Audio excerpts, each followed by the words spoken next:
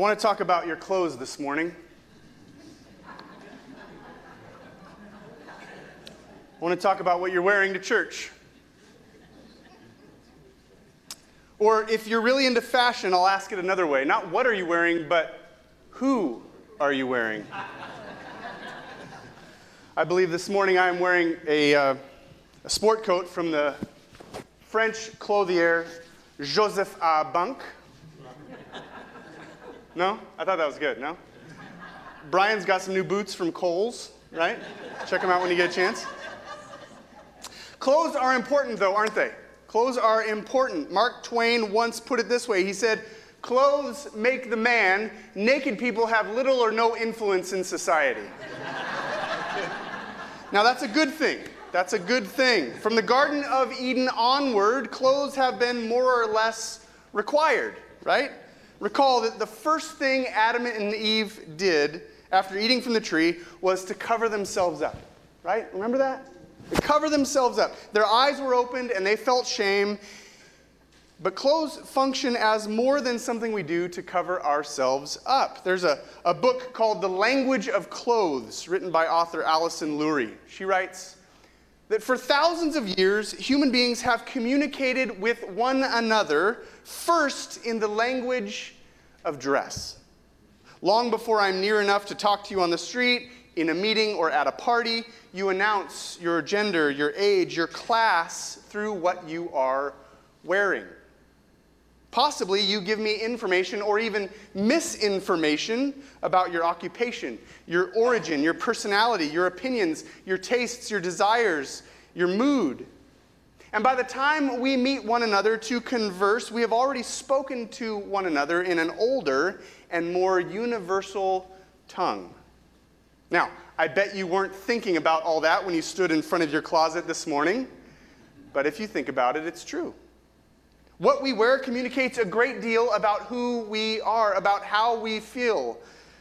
Now, the importance of dress was revealed most boldly in a movie called The Devil Wears Prada. Now, I can't defend that title scripturally, but that's a whole other sermon. But let me catch you up. There's a young woman. Her name is Andrea. She's played by Anne Hathaway. She's a recent college graduate and an aspiring journalist. And she lands a job as a personal assistant to the editor-in-chief of Runway magazine, played by Meryl Streep. This is based off of the real-life editor of Vogue. Okay, now here's the scene I want to show you this morning. Where are the belts for this dress? Why is no one ready? Here. It's a tough call. They're so different.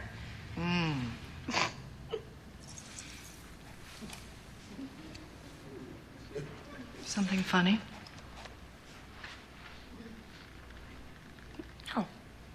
No, nothing's, it's just that both those belts look exactly the same to me.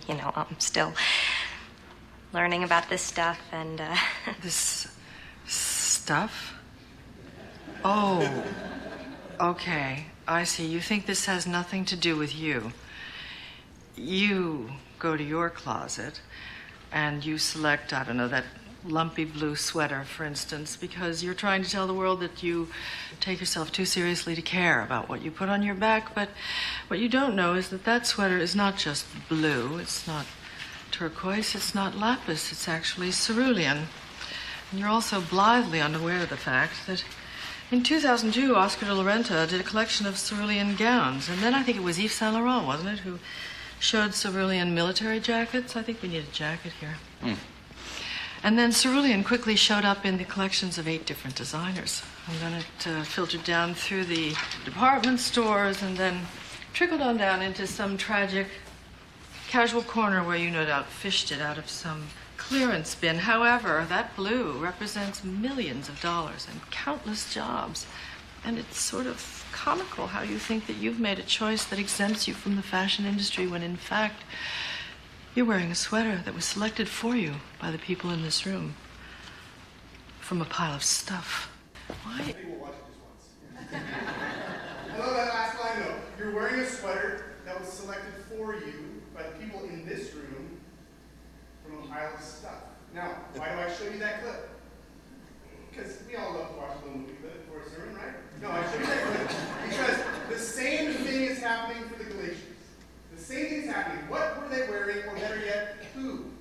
Maybe it wasn't cerulean, maybe it wasn't a sweater, but the Galatians were wearing clothes selected for them from other people from a pile of stuff. Now, that tendency, that temptation continues for us today. That tendency and temptation started long ago with Adam and Eve to clothe ourselves, to cover ourselves, to define ourselves. We pick up in the book of Galatians chapter 3, verse 15. Now remember, Paul is clarifying and he's correcting the idea that we have to behave before we can belong in the family of God. No, instead he says you belong simply because you believe. Your performance has nothing to do with your place. Amen? Nothing to do with your position in the family of God. Galatians chapter 3, verse 15. Hear God's word. He says, "Let me take an example from everyday life. Just as no one can set aside or add to a human covenant that has been duly established, so it is in this case. The promises were spoken to Abraham and to his seed. The scripture does not say, and to seeds, meaning many people, but and to your seed, meaning one person who is Christ."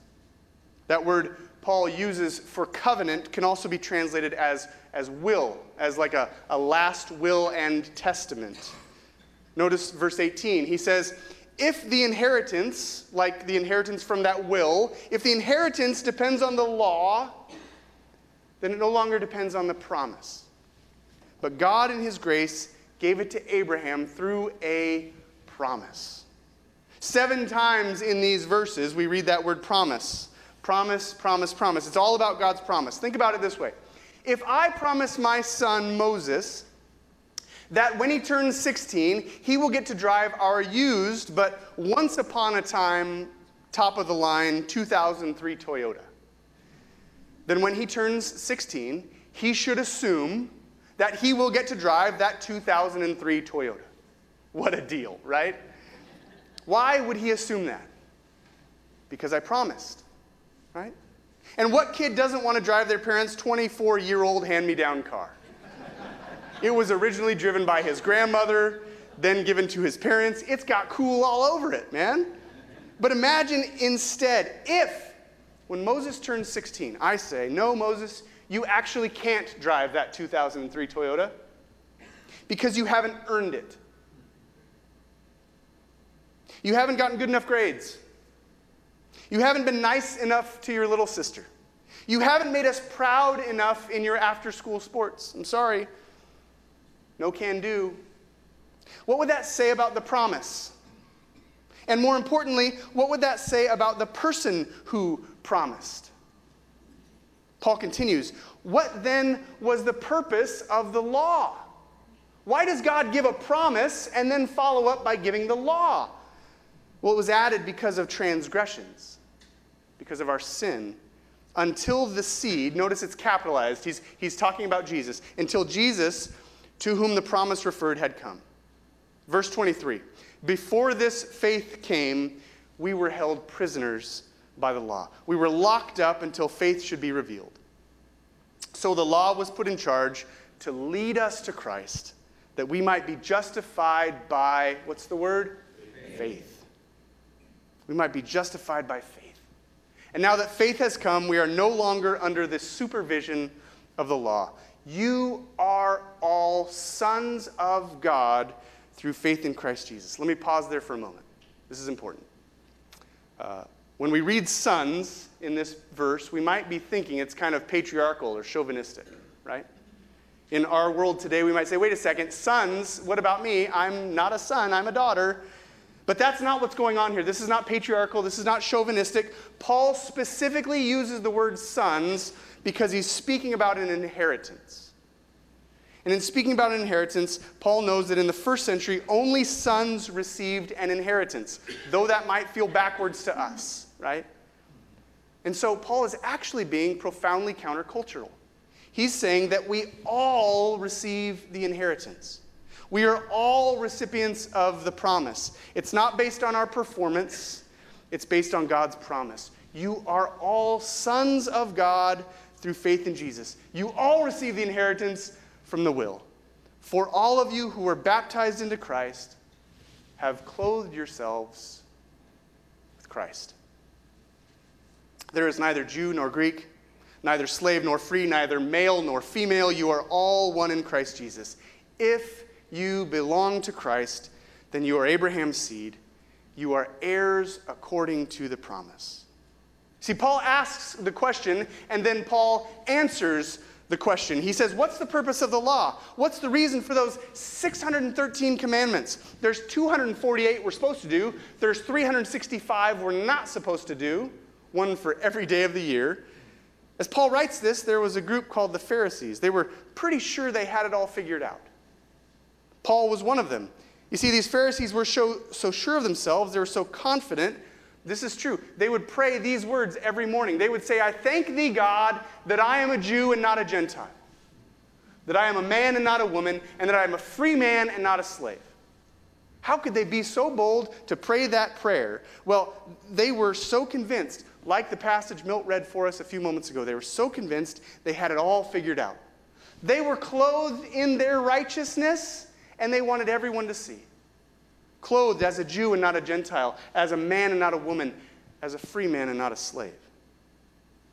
Truth is, they weren't clothed in their own righteousness. They were like that emperor with no clothes entirely. They'd been tricked into believing their own self-sufficiency. And it's only because of Jesus that Paul starts to figure this out. It's only because of Jesus that Paul realizes two things about the law. We see it here in these verses. First, he says, the law held us like we were prisoners. The law held us in captivity like a military guard under restraint. Now, this is true. A graceless, works-based religion will make us duty-bound. It will give us a sense of bondage, right? A graceless, works-based religion is impersonal. It leads to anxiety about where we stand with God. Why do I say that? Well, if our place in God's family has to do with our performance, then we're left wondering, have I ever given enough? Right? Have I served enough? Have I prayed enough? Have you ever asked that question before? Just Bill. Okay, good. Just me and Bill are worried about that. What that tells us when we ask, have I done enough, is that our mindset is still a graceless, works-based religion. We're performing to earn our place. Martin Luther once put it this way. He said, the principal point of the law is not to make us better, but to make us worse. In other words, to show us our sin. And by the knowledge of our sin, we might be humbled. We might be terrified. We might feel bruised and broken. That when we hold ourselves up to the law, we might be driven to seek grace. And by that drive to seek grace, we might come to Jesus. In other words, without the law, without being held in captivity as a prisoner under restraint, we would not know the grace we need. The law reveals that we're not enough. Let me return to an earlier, quite silly analogy. Moses will never be enough to earn that 2003 Forerunner, which is a really silly thing to say. But Moses, if he has to perform to be given that position in our family, well he's never going to add up. He's never going to be a real Bronson. He's never going to earn his place, but that's not the point. You see, the law reveals that we're never enough. That's the first thing Paul notices because of Jesus. And the second thing is this. Paul says that the law is like a tutor. The law is like a schoolmaster or a guardian under whose supervision we are raised. In the first century, this tutor, this schoolmaster, this guardian would supervise and babysit and raise children on a parent's behalf. That sounds pretty good to me some days, but don't miss the implication.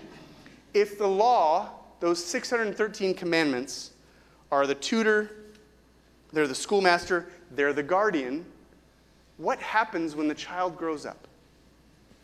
There's a journalist once named A.J. Jacobs, and he sought to live out every one of those 13 commandments to the letter of the law. He wrote a book about it called The Year of Living Biblically. But Paul tells us this. Paul says that impulse of trying to follow every jot and tittle of the law, that impulse is like hiring a babysitter for a full-grown man. Wives, don't get any ideas looking at your husbands. That's what you're not supposed to do, right? No. See, it's that metaphor of a tutor, a guardian, a babysitter that prompts Paul to bring up this metaphor of our wardrobe. It's that thought that prompts him to ask us, what are you wearing? Or better yet, who? Who are you wearing?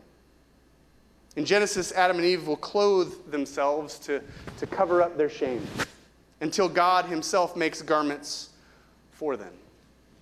The prophet Isaiah will tell us that all of us have become unclean. Our righteous acts are like filthy rags. And this passage in Galatians extends the metaphor into something even further. Remember that Galatia was a Roman society governed by Roman ideals and a Roman worldview. Some were in and others were out. Some wore sweaters selected for them from a pile of stuff. Others prayed prayers about how grateful they were that they had it all figured out. See, Galatia is not entirely unlike 21st century America, but Paul says, because of this Jesus, we can see how trying to have it all figured out, how trying to follow all the rules like A.J. Jacobs is like hiring a babysitter when we're all grown up. In Galatia, when a young man entered into adulthood, he would, for the first time, adorn himself with a toga. Now, a toga was only worn by certain people, only at a certain age, only a certain gender, only of a certain class. It's a great irony that the toga is incredibly inconvenient and horribly awkward. Have you ever tried to wear a toga for a toga party or something? It's the worst. It's drafty in the winter, it's sticky and hot in the summer. You have to keep one hand covered at all times. It was so difficult to wear a toga that people who could afford them would hire servants to come in at the beginning of the day and help them get dressed. This is true. But the toga had only one purpose. All of those inconveniences for one reason. The toga proclaimed status. It said, I am an adult. I am a male. I am a Roman citizen. I am in, and the rest of you all are out. If you wore a toga, you no longer wore a lumpy cerulean sweater. If you wore a toga, you were no longer a child, but you are now an adult. And this is the metaphor that Paul is playing with here. This is what he wants us to hear this morning. He wants us to know and to live into that toga. I'm stretching the metaphor a little further than it can go, aren't I? We're all invited to wear new clothes, to grow up in Christ, whether Jew or Gentile, slave or free, male or female. We no longer need to thank God that we're not like other people, but instead recognize that because of Jesus, we can be part of God's eternal family of faith. Paul says, if we're in Christ, then we are dressed, then we are complete. We are clothed in his righteousness, in his grace, in his promise. Notice, Paul doesn't say it's a both and, he says it's a neither nor. Paul doesn't say in God's family there's both Jew and Greek, there's both male and female, there's both slave and free. He says it's neither nor. For all of you who are baptized into Jesus, there's neither Jew nor Greek. There's neither slave nor free. There's neither male nor female. Now, why would he say neither nor? Because if you're baptized into Christ, you have clothed yourselves with Christ. You're no longer clothed with that old identity you had prior to your baptism. You've become a new person. If you're baptized into Christ, you've clothed yourselves with Christ. There is neither Republican nor Democrat. There is neither rich nor poor. There is neither young nor old. Why isn't it both and? Why is it neither nor? Because Paul wants us to get rid of those old wardrobe that we used to wear. Paul wants us to get rid of that prayer we used to pray. God, I thank you that I'm not like everyone else. Paul wants us to ask ourselves that question. Who are you wearing this morning? Get rid of that lumpy cerulean sweater picked for you from a pile of stuff. Grow up into Christ. Get rid of all those rules and regulations where you try to prove yourself to God and earn his love. It doesn't work. He says, be clothed by the one who took off the glory of heaven, who humbled himself. And what's more, this Jesus who was stripped naked, who was crucified on a cross and left to die. This Jesus came from heaven, was stripped naked, was crucified on a cross that we might be clothed in him, that his righteousness might be worn all the days of our life, that his love, that his promise might be seen on us from a mile away. You see, that's why Paul doesn't say both and. He says neither nor. Get rid of it. Grow up in Jesus. Get a whole new wardrobe. But until we see that he came from heaven for us, until you see that this Jesus came from heaven for you, until you see that he was crucified for you, that he was stripped naked for you, then being clothed in him will be just another option among many. And you can put on Jesus one part of the day, and then you can put on something else a little later. Paul says, no, see that he did that for you. Be clothed in him, grow up in him, be a part of his eternal family of faith. The author of that book, The Language of Clothes, is right, isn't she? We communicate with one another in a language of dress. We communicate with one another who we are and what we do and how we feel. And Paul describes this new clothing, this new dress, in his letter to the church in Colossae. He says this, as God's chosen people, you are holy and dearly loved. Clothe yourselves, put on Jesus, and wear around compassion and kindness, humility and gentleness and patience. Bear with each other and forgive one another if any of you have a grievance against someone. Forgive as the Lord forgave you. And over all of these virtues, put on love, which binds them all together in perfect unity.